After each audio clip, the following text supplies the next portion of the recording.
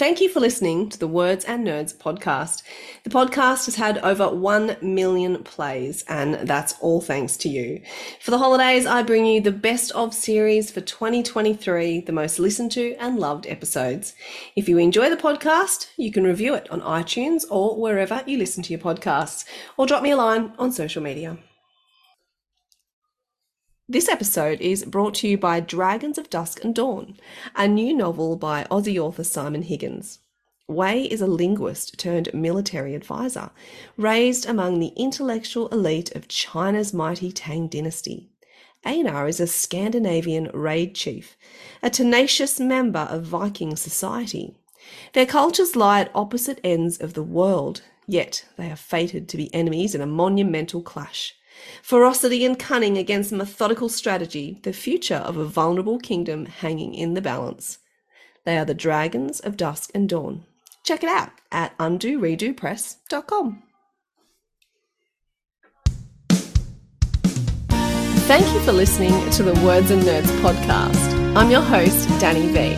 From all of us in the writing community, we just think you're amazing because you put your heart and soul into everything you talk about on this amazing show. The podcast has over 50,000 listeners every month. I love coming on your show and I love talking about it. Oh my God, I finally get to speak about it, talk about all the things that I've been living with by myself for so long. I mean, you provide that opportunity to so many of us and, always are an amazing host. We chat about books, the writing process, and how literature has the power to change the world. But most of all, we have real conversations and we have a laugh. I'm feeling sick. Thanks for being here and sharing the journey. Welcome to the Words and Nerds podcast, where we bring literary goodness straight to your ears. Today, I'm super excited not only to record the first podcast interview for 2023, but that it is my favourite author, one of my favourite authors. Better say that. Yeah, you better qualify that. Better qualify that. And definitely one of my favourite podcasters, Ben Hobson. Yay! Thank you, Dan. Now I'm good. Now you just sit there all humble-like because I'm going to read stuff about you, okay? Oh, no. I know, it's awkward, right? It's happening. All right. And I'm going to do it in a radio voice. You ready? Okay. Ben Hobson is a teacher and an author based in Brisbane. To Become a Whale, his debut novel was released in 2017. It was longlisted for the ARBIA Debut Fiction Awards and shortlisted for the Courier Mail's People's Choice Award. His second novel, Snake Island, which I loved, a literary thriller, was released in 2019. He also runs Ben's Book Club, a monthly online book club for libraries, and the ultimate podcast, Burgers, Beers and Books. The Death of John Lacey is his third novel. Now, Ben, I thought I'd call this episode Burgers, Words, Beers and Nerds. No, that's good. Yeah, that's what do you clever. reckon? I like that. Yeah.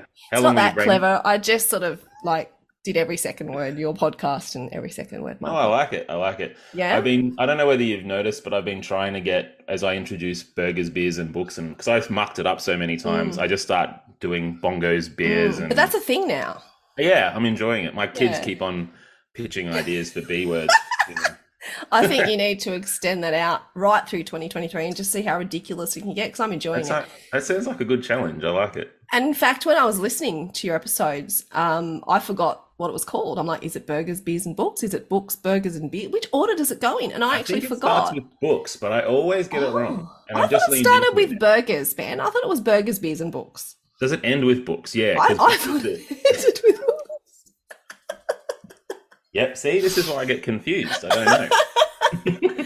As we know, Burgers, Beers, Books, whatever it's called in whatever order, is part of the Words and Nerds Marvel Universe. Am I right? Yeah, I'm very grateful to be a part of the universe. It was, because on that podcast I interview authors about their favorite books, but it's really been an excuse to read some really incredible books and stuff that I would never have picked up otherwise. Yeah. It's like this little cheat sheet of literary masterpieces, and not even just that, but like some really great, not everything has to be a literary masterpiece to be enjoyable. Just some thrillers and some fun books. And I read a children's book, and it was really cool to hear authors talk about books they love And just getting into the brain of another writer in a different way, right? Because I talk about process and books, and then you've got a completely different angle, which is really cool. So I love your podcast. Thank you. Well, I love your podcast. Most it's become a love fest. Why not? Most of the time, authors pick books that are, I find, really, really like I can look at the books they've chosen, and I always am able to take or extract like a lot of meaning about the creative process from those books. Okay, yeah. So someone like Holden Shepherd chose The Alchemist, but that was just all about setting goals. Well, not setting goals, but like what is a life of meaning, you know? And they're just these really deep books. I loved the episode. Yeah, so maybe your favorite book is a reflection of who you are as a person or what you're trying to get from the world. Ooh. Yeah, but see, when you pitch that at an author and you say, can you please choose a book that is extremely meaningful and reflects you and your personality? You don't say that. You don't say that because then they'd pick, a novel. I try to keep it chill. A really moral novel, and you'd be like, my favorite novel is Anne of Green Gables, that kind of jam. Instead of my favorite novel's Dorian Gray by Oscar Wilde. See, again, I've never read that book, and that's when I know you've been mad at me about that one before. This interview is now over. It has concluded. I don't need to interview you, and I ask what your favorite novel is, and then I'll have to read it. Oh my God. It'll always be the picture of Dorian Gray, Ben. Yeah, okay, interesting. Let's lock that in for, I don't know, 2025. Doesn't matter when. Okay, lock that one in. I'll put that I just want you to read it, and we can have like a little... Yeah, we can have a little talk about it. That'd be my dream. That would be cool. And this next month, because my book's coming out, I've got a guest interviewer interviewing me about my favorite book. Oh, so I love it. I know I sort of turned it around. So I don't know how that's going to go yet. Well, that's what I say about the podcast. There are no rules here. We just do whatever we feel like doing, basically. I think that's the best way to be. Yeah, be relaxed. that's our tagline. The best way to be. So I'm in Brizzy, Gold Coast, actually, in March. Maybe we can tee something up. Can you read Dorian Gray by then? No. Isn't it really big? No, it's not really big. It's not like War and Peace. It's just like a normal novel. Okay, maybe. That's really. Did you notice? Did you notice, listeners, how his voice was really high pitched then? Oh, maybe I could read it. Which is a euphemism for hell no, Danny, leave me alone. So let's get back to you, Ben. Well, look, we can have this conversation on air if you like and air everything up, but March should be good. I just got to check. I'll pencil it in. When are you up in March? I'm up for Somerset Story Fest, so I'll be there at the end of March. Is that actually at Somerset Dam? Is that where that is? It's at Somerset, the school. Okay, yeah, because I used to go to a camp at this place called Somerset Dam, and it's beautiful. It's beautiful. Yeah, and I've never been to Somerset School, so that would be interesting. That's beautiful too. But yeah, we could meet somewhere and we could just like hang and do a pod. We could actually have a burger. That sounds good. We should. Yeah. I should do this. Let's pencil it, lock it in. Pencil it in doesn't sound locked in, but let's pencil it in with very light pencil. A light pencil, yeah. that Erasable can be rubbed out. Now, Ben, let's get back to you and the death of John Lacey. I picked up this book. It's kind of like, it feels like a bit of a masterpiece. That's a massive word to use, but I appreciate it. It is a bit of a big I feel word really to awkward use. now when you say that. Yeah, you look really awkward now that I've said it. But congratulations. All right, I'll stop. No. Congratulations, Ben. How does it feel to have another very ordinary book in the world? I like that pitch. Low expectations. It feels... This is the first interview I've done for the book. Yes. Yeah, this is what you did with Snake Island too. You got me on the first one, if you remember, yeah. So your elevator pitch is going to be terrible. You're going to be trying out answers. This is great. Yeah. Love it. I have no clue what I'm going to say. You're the practice run. You're the guinea pig. Fantastic. Oh, great. Thanks. I've been called worse. Than the guinea pig. Yeah. Well, that's okay. But yeah, it's really cool. I'm really excited. I can say that out of all of my books, I think my writing in this book is the best that I've ever been able to achieve. I labored over this book, and it was a very long process to get it to where it's getting published, and there's a lot of important stuff in there to me. So yeah, I guess I'm just grateful that it's, people are going to be reading it. It's pretty cool. Yeah. And it's funny you say that because I love reading, books like kind of a journey, for the reader as well, knowing this is your third book. And I don't want to say the word matured because who likes that word, but I did feel a different sense of your writing when reading this. And I love the quote the Weekend Australian said. They said, Hobson writes as if his life depends on it. Like they made you sound like Bruce Willis. A lot of compliments on this podcast. I'm all right with that comparison. That one's a good one. Well, see, I haven't done a podcast in 6 weeks, so I've just got so many compliments just ready to come out of my mouth. So you're lucky. That's great. I think you're at the perfect time then. They've been stored up. Yeah, I definitely. I think that word matured. I don't mind it. I think it's true. And I've talked to a few other authors as well, and I think that's true of most authors when you read their very first novels. Sometimes, though, it's a different thing, isn't it? Where someone just knocks it out of the park with that first one and you sort of always want them to return to that. Yeah. But I don't know. Maybe I'm like, I age better, I guess. I don't know. But I definitely, I know my craft was different with this one. Like I'd really felt it. And Snake Island came out in 2019, but I wrote that in 2018, And so this one I've had 5 years really on that other one. And yeah, I just think my craft has gotten, I felt it's gotten a lot better. Yeah, I don't want to say better because I always liked your writing and I love Snake Island, but there was a difference to it. There was a difference, I think there's a refined, like a wine. Thank you. That was actually the word I was going to use. I really tried to refine my writing, not like the wine. But I really did try to whittle it down a lot. And I purposefully chose early readers with this one who I knew were just going to make me cut every single superfluous word, every single thing that in there that didn't have an impact. And it was just red lines. And I don't know how you felt when you read the book, but to me, it feels like it just goes at a clip. That's because of that kind of, that whittling down. And it just, I also read that George Saunders book, on creativity, Swim in a Pond in the Rain, where he looks at these Russian storytellers. And one of the big lessons from that book was this idea of iteration and how every iteration of a scene will slowly get to the core idea of what that scene is supposed to be. And so I did that with every single page, especially like the first scene. The number of times I went over, I would have rewritten that thing hundreds of times, and every single time it would whittle it down and refine it or add to it. And yeah, it's this idea of like the number of iterations you do, the closer you can get to the type of thing that really sings, I guess. Yeah. I also like the idea of having quite a heavy novel with really sort of intense narratives and themes, and then having that sort of whittled back text. Like I think that really worked. Like it worked for The Road, right, with McCormack. Yes. Cormac. Yes. What did I say? McCormack. Well, one of my favorite books is The Road. I made his name, like I joined his name together. It's actually Cormac McCarthy, right? And I said McCormack. Make that mistake with Corley McCulkin as well, and make the same mistake. D names on the front. Yeah, but that was very powerful, that novel. And that is what I aspire to.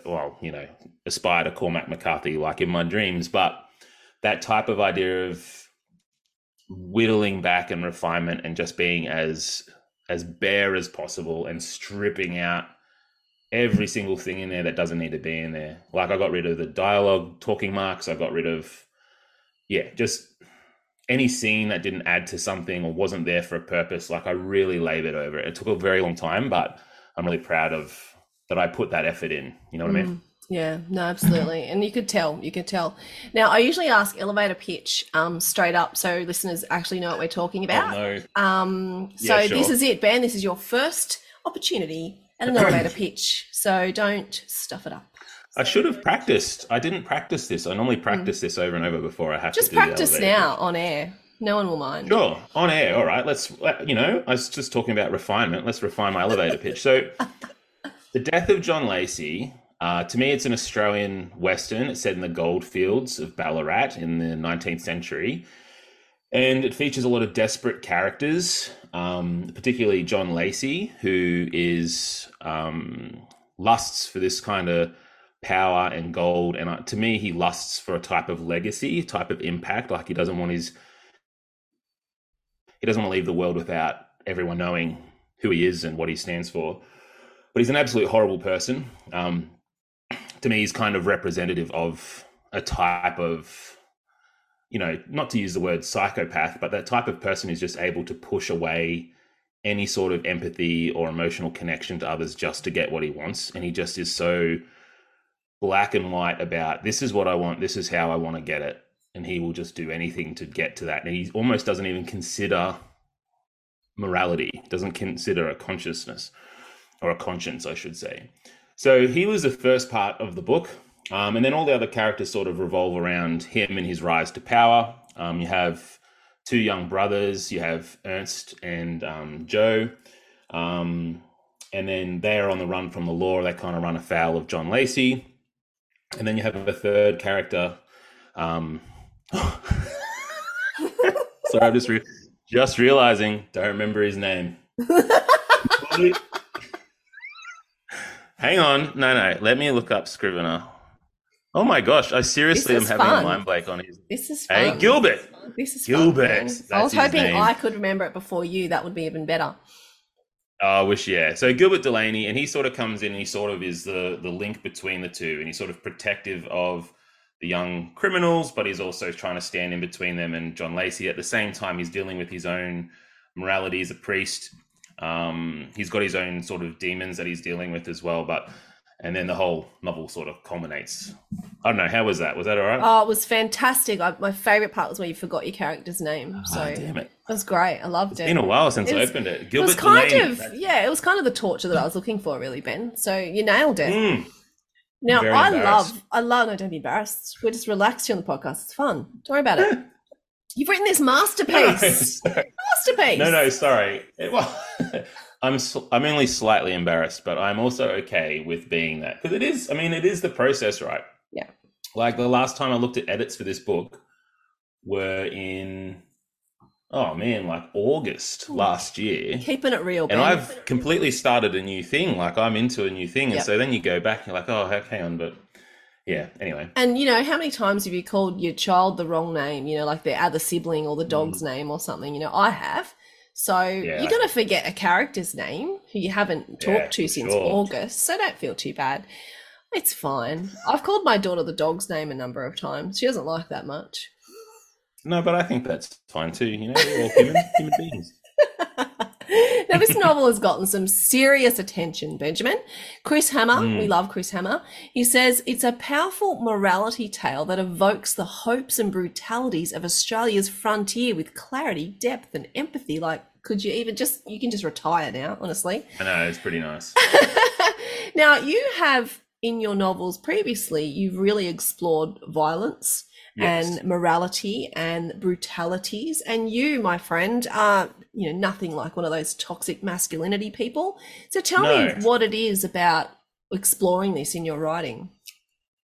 I guess it's the safe place to do it, isn't it? It's just stuff that I think is meaningful to me because while I certainly don't think I walk around feeling the weight of the world on my shoulders all the time, or at least I try not to. I try to live a you seem pretty happy, relaxed joyful... to me. Yeah, I try to, but I try to be as thoughtful as I can be, and I think that's one of the main things that draws me to reading good novels is this idea of I get to sort of explore morality and explore my own ideas about what is right and what is wrong, and how to play out a situation where I wouldn't know a clear path through those ways. Honestly, with the frontier as well, it was a very, very violent time. I wouldn't want to write a book that had the frontier, to use those words, but to have that part of Australian history in my book without having it be an authentic picture of what kind of distressing, horrifying place it was for a lot of different people, Yeah. especially First Nations people of Australia. I guess to me, a book is a piece of art is a great way to sort of explore those things in a intellectual, empathetic kind of way, where you're not actually doing the things that the horrible people in the book are doing. Oh, I like that. Now, speaking about the research you did, you worked with Indigenous writing and editing for the project, and you did you got sensitivity reads, etc. Yes. So tell me about this, because that's really important. It's incredibly important. I actually spent a very long time debating whether I should write the book at all. Wow. Well, I wrote the first part of the book I wrote in 2019, and then I just stopped writing it because of that, because I was just like, I don't think I can do this. I can't do this well, and I wouldn't want to especially add to any sort of misrepresentation of First Nations people. It took a long time, but the main thing I did was I went and I read the protocols for the use of Indigenous work and people groups from the Oz Council. And then the main thing I did, the very first thing I did, was I went and actually contacted the leaders of the people group, the Wadawurrung people, where the book is placed, because it's placed in Ballarat. So I worked with them, and they put me in touch with an artist named Marlene Gilson. And so I called her up on the phone. It's an awkward thing, honestly, Dani, to say, can I use Aboriginal characters in my book? Because I wouldn't want to, present that part of Australian history without having Aboriginal characters. But it still feels like taking. I think it should feel gross. Like, it shouldn't feel like a comfortable thing. But Marlene, man, she was so kind and just so down to earth, and she just laughed at me a lot and teased me a lot. And I like her already. Yeah, she's cool. I formed a really good friendship with her. She read her first draft of the book when it was really rough, and she was really kind. I kept on saying, can I please send you some money for this? Like, you're doing all this work for me. And she's like, no, I just want a copy of the book. So she was lovely. But I think that's the most important thing that I did, was actually work with the Wadawurrung people to actually work on representations. But then the sensitivity reading a lot of First Nations authors and stuff like that as well. And just being hyper aware of never attempting to tell an Aboriginal story. I wasn't ever trying to work from the perspective of a First Nations person. The other thing I did too was I actually added in some of my own history into the book. The very start of the novel starts with this court transcript from Edwin Montague, who's the father of Ernst, and why he was shipped to Van Diemen's Land, and then but that's actually from the court transcript of my Edwin Hobson. Wow. Yeah, so my ancestor, and why he was originally shipped over to Australia as a convict. Wow. So yeah, I guess I did all those different things, but I guess, the main thing was always being hyper aware of being respectful and working and listening, I think, was probably the big thing, right? Listening to the notes I got, listening to Marlene. She actually helped shape the ending of the book as well, Marlene. Wow. So yeah, listening and working in conjunction, and not just blundering in, I guess, or attempting to not blunder in. Yeah. So it was very interesting, very tricky. And then on top of that, it was all the historic research as well of the time. It was lots of reading books. So do you feel like this was kind of a really personal, emotional book for you to create, because it's got your history in it? You worked closely with Marlene. Third book, bit of stress and pressure on a third album. Does it feel like it's a more personal book than the other two, or just a different experience? I think it's definitely my most personal book. It felt like it reading it, I've got to say. It felt like it. I just think it's really, I've never sat in that part of my history in the way that book forced me to sit in it. And I think that's important. And, I don't pretend to know a way forward. I would again say that we should be listening more than we should be telling. But it just to sit in that really made me reflect on, like, I'm talking to you in this interview on the back of that violence. You know what I mean? And I love this country and I love my life, but man, you need to reflect on that. You need to understand that, I think, before we move forward. There's a lot of complexity and there's a lot of brutalities and history that we often don't recognize that we probably should. Oh, absolutely. And then Gilbert Delaney, he is probably the closest to me that I've ever written a character, I think. Wow. Is that the one you forgot his name? I did, yeah. Yeah, that's interesting. Maybe that's a bit of something there we should dive into, some sort of thing. I'm trying to, push you're away. A psychologist, just phone now and chime in. He's dealing with a type of, I don't want to put too many labels on it, but he's dealing with a type of obsessive thought. Because I read a lot about obsessive compulsive disorder, and I read, I've never been clinically diagnosed, but I've just in reading it, like, I know that I've gone through this type of obsessive thought, intrusive thoughts. Yep. Yeah, where it just feels like the whole world is swallowing you up and you can't walk and you feel corrupted, you feel awful.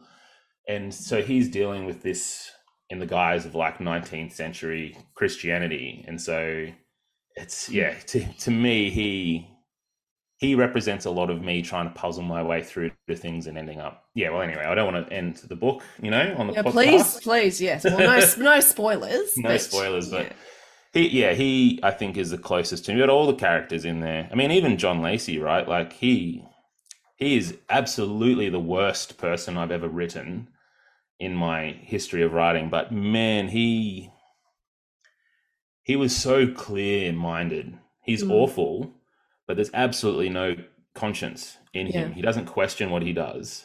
All my characters, I think, just agonize over what their decisions are and what the effects. He doesn't care. And so it was almost relieving in a horrible way. Do you know what I mean?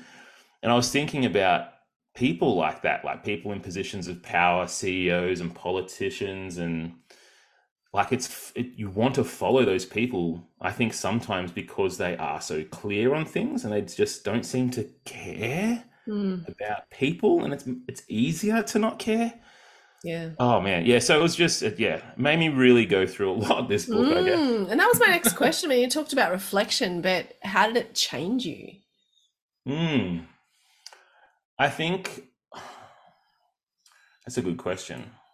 Bet you won't get that asked anywhere else. How did it change me? Hopefully I'm more hyper aware of my position, I think.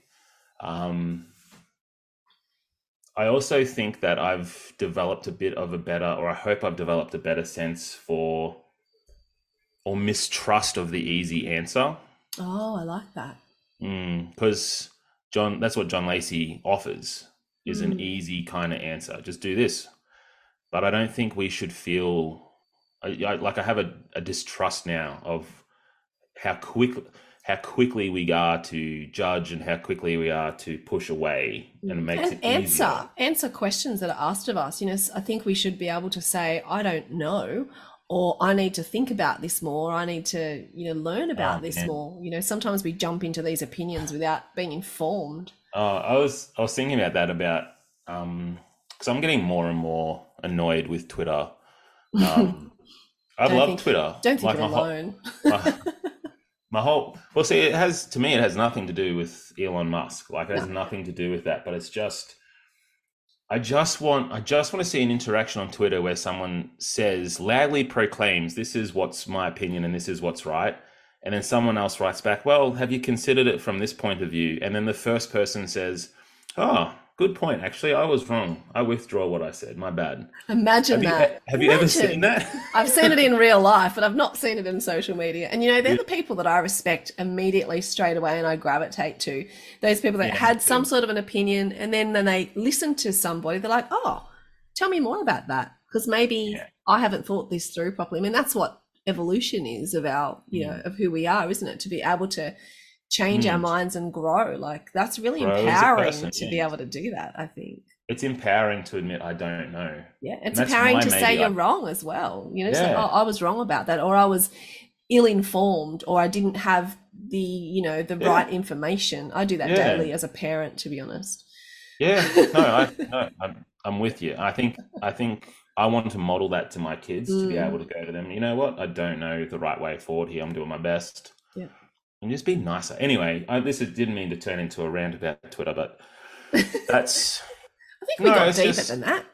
well, yeah, that's sort of a microcosm for me of the way that I feel like we're getting less able to resolve conflict through listening. And, you know, hopefully this book has made me a bit better at listening to people. Listening is a skill, because I think, you know, you've been in a group of people where someone's telling a story and everyone's just waiting for their turn to speak. And I think as you get older, it's a real skill. I've had to learn that podcasting is just, you got to sit back and you just got to listen, you know, but it's a skill you've actually got to consciously think about, I reckon. Yeah, it is. And then build it into your personality. And that's, I'd like to do that. And so that's where I'm you know, and listening. And that's what reading is too. Like reading books, you're sort of reading a bunch of people who aren't you. Yeah. And you're listening to their stories. That's the beauty of reading, in my opinion, is like. Well, they do say that books change you, you know, the more books you read, the more changed you are after them, which I think is remarkable. I love that. I really think that's true. I don't think I've ever read a book where I haven't felt something at the end of it, even if I don't respond to the book that much. It's just enriching. It enriches you. And reading from diverse authors and reading from history and reading, oh man, you feel more like you're eating all these different parts of humanity, and you're just you're growing in your understanding of people. You know what book you need to read, Ben, to complete this journey? The Picture of Dorian Gray. Full circle. That's why you're the best at this. Or all the way back. That was a fantastic segue, really. You did well, yeah. Picture of Dorian Gray. You made it really easy for me, though. You made it super easy. I teed it up. Now, Benjamin, you've listened to this podcast before, I hope. Why do you write? I think I write because when I read books, that's the deepest sense of feeling that I think I get. And so if I can do something and contribute that to another human being, that's massive for me. And if all I ever do is just get one person to be moved the way that I'm moved when I read my favorite authors, then that's huge to me. I think I've gone past writing for the sake of myself. Yeah. Like I used to just write to just enjoy, to get something out of myself, but I'm really, I think, a bit more keened on to writing for others, I think. I like that. And I like how that's probably a different answer to what you gave me when we talked about Snake Island. So I love how that's an evolving answer, you know, the why do you write. It would be really interesting to go back and listen to that interview now, actually. I hadn't thought of that. Well, Ben, as always, I've had a blast. And, you know, I just sort of remembered that we're both English teachers as well. I'm not anymore, but, you know, we have that kind of thing as well. So I felt like we were going down that English teachery path when we started talking about, you know, how books have an impact on people and eating up humanity. I'm like, yeah, this is English teacher talk. So, well, you know what? Can I say the thing that I was talking about, listening to others, it has endlessly equipped me. Oh, no, endlessly is maybe the wrong word, but I'm much better equipped to teach. Because in the room of 24, 26, 28, sometimes different young people, and to have the sense of patience and to listen to where they're coming from. So rather than just slap them down when they're out of turn and all those sorts of things, actually take a second to go, okay, well, why are you... What's happened in your life today? Yeah, to make, or just what's going on, man, like you need a break. And if I'm a more patient person, I think, books make people more patient, I think, or they can, at least if you read them a certain way. But that's hopefully I'm more patient. I don't know. I hope so. I'll talk to your wife after this and I'll confirm or unconfirm. Yeah. I think she'd say that's true, yeah. Ben, always a pleasure. I've really enjoyed this episode of Burgers, Words, Beers and Nerds. Yes, like the first one. Yeah. I'll have to write another book to get episode 2. First episode for Words and Nerds for 2023. First interview for you. It's pretty special, I reckon. So I really thank you for all your thoughts. Personal thoughts as well. I mean, we always have great chats about this. We could probably chat for 2 hours. I always appreciate talking to you. Yeah, it's always And the next time, thanks, Ben. Next time we talk, you're going to say, Dani, I've just read Oscar Wilde's The Picture of Dorian Gray. Not the next time we speak. The next time we speak on the podcast. Yeah. Not the next time we speak, because that will mean you just will block me. Right. That means you'll block me. But yeah, the next time we podcast, maybe. So maybe you just have to read it before your next book comes out. Yeah. Well, we said March. Okay. I thought that was very lightly penciled in, but I thought you'd rub that out already. No. Never say something I'm not going to actually have a look at. All right. Now, just don't get the novel with the really tiny font. There's one with really tiny font that I read when I was 20. Can't read it now. Not to be a shill, but I've been using the Libby app, so I can just get cool. it Okay. on there. Look, I borrow it right now. No way. Yeah. Wow. 21 days to read it. Is that enough time? Yep. Am I really going to like it? Well, just give it 5 chapters. But it's amazing. No, I'll read it. It's I have to read it. It's such a reflection of society, and it transcends time, and it's about, what would you do in this situation, and are people evil? Is he immoral, or is he immoral, or is the other person immoral that takes him down this path? Like, come on, Ben, you'll love it. It's amazing. All right. I think you sold me on it. I think I'll read it. I look forward to the progress on that. You let me know. Sure. And if March becomes September, that's okay too. It's totally fine. But I think we will. I'll look up my schedule. It sounds cool. Ben, always a pleasure. Love your work in all that you do. And I was kind of, when I saw this book, this masterpiece of a book, I was like, I'm so proud of Ben. Thank you. I'm hoping I get a lot of that. So well done. I hope it sells millions. Thank you. Millions. Thank you for your time, Dani. No worries. Catch you, Ben.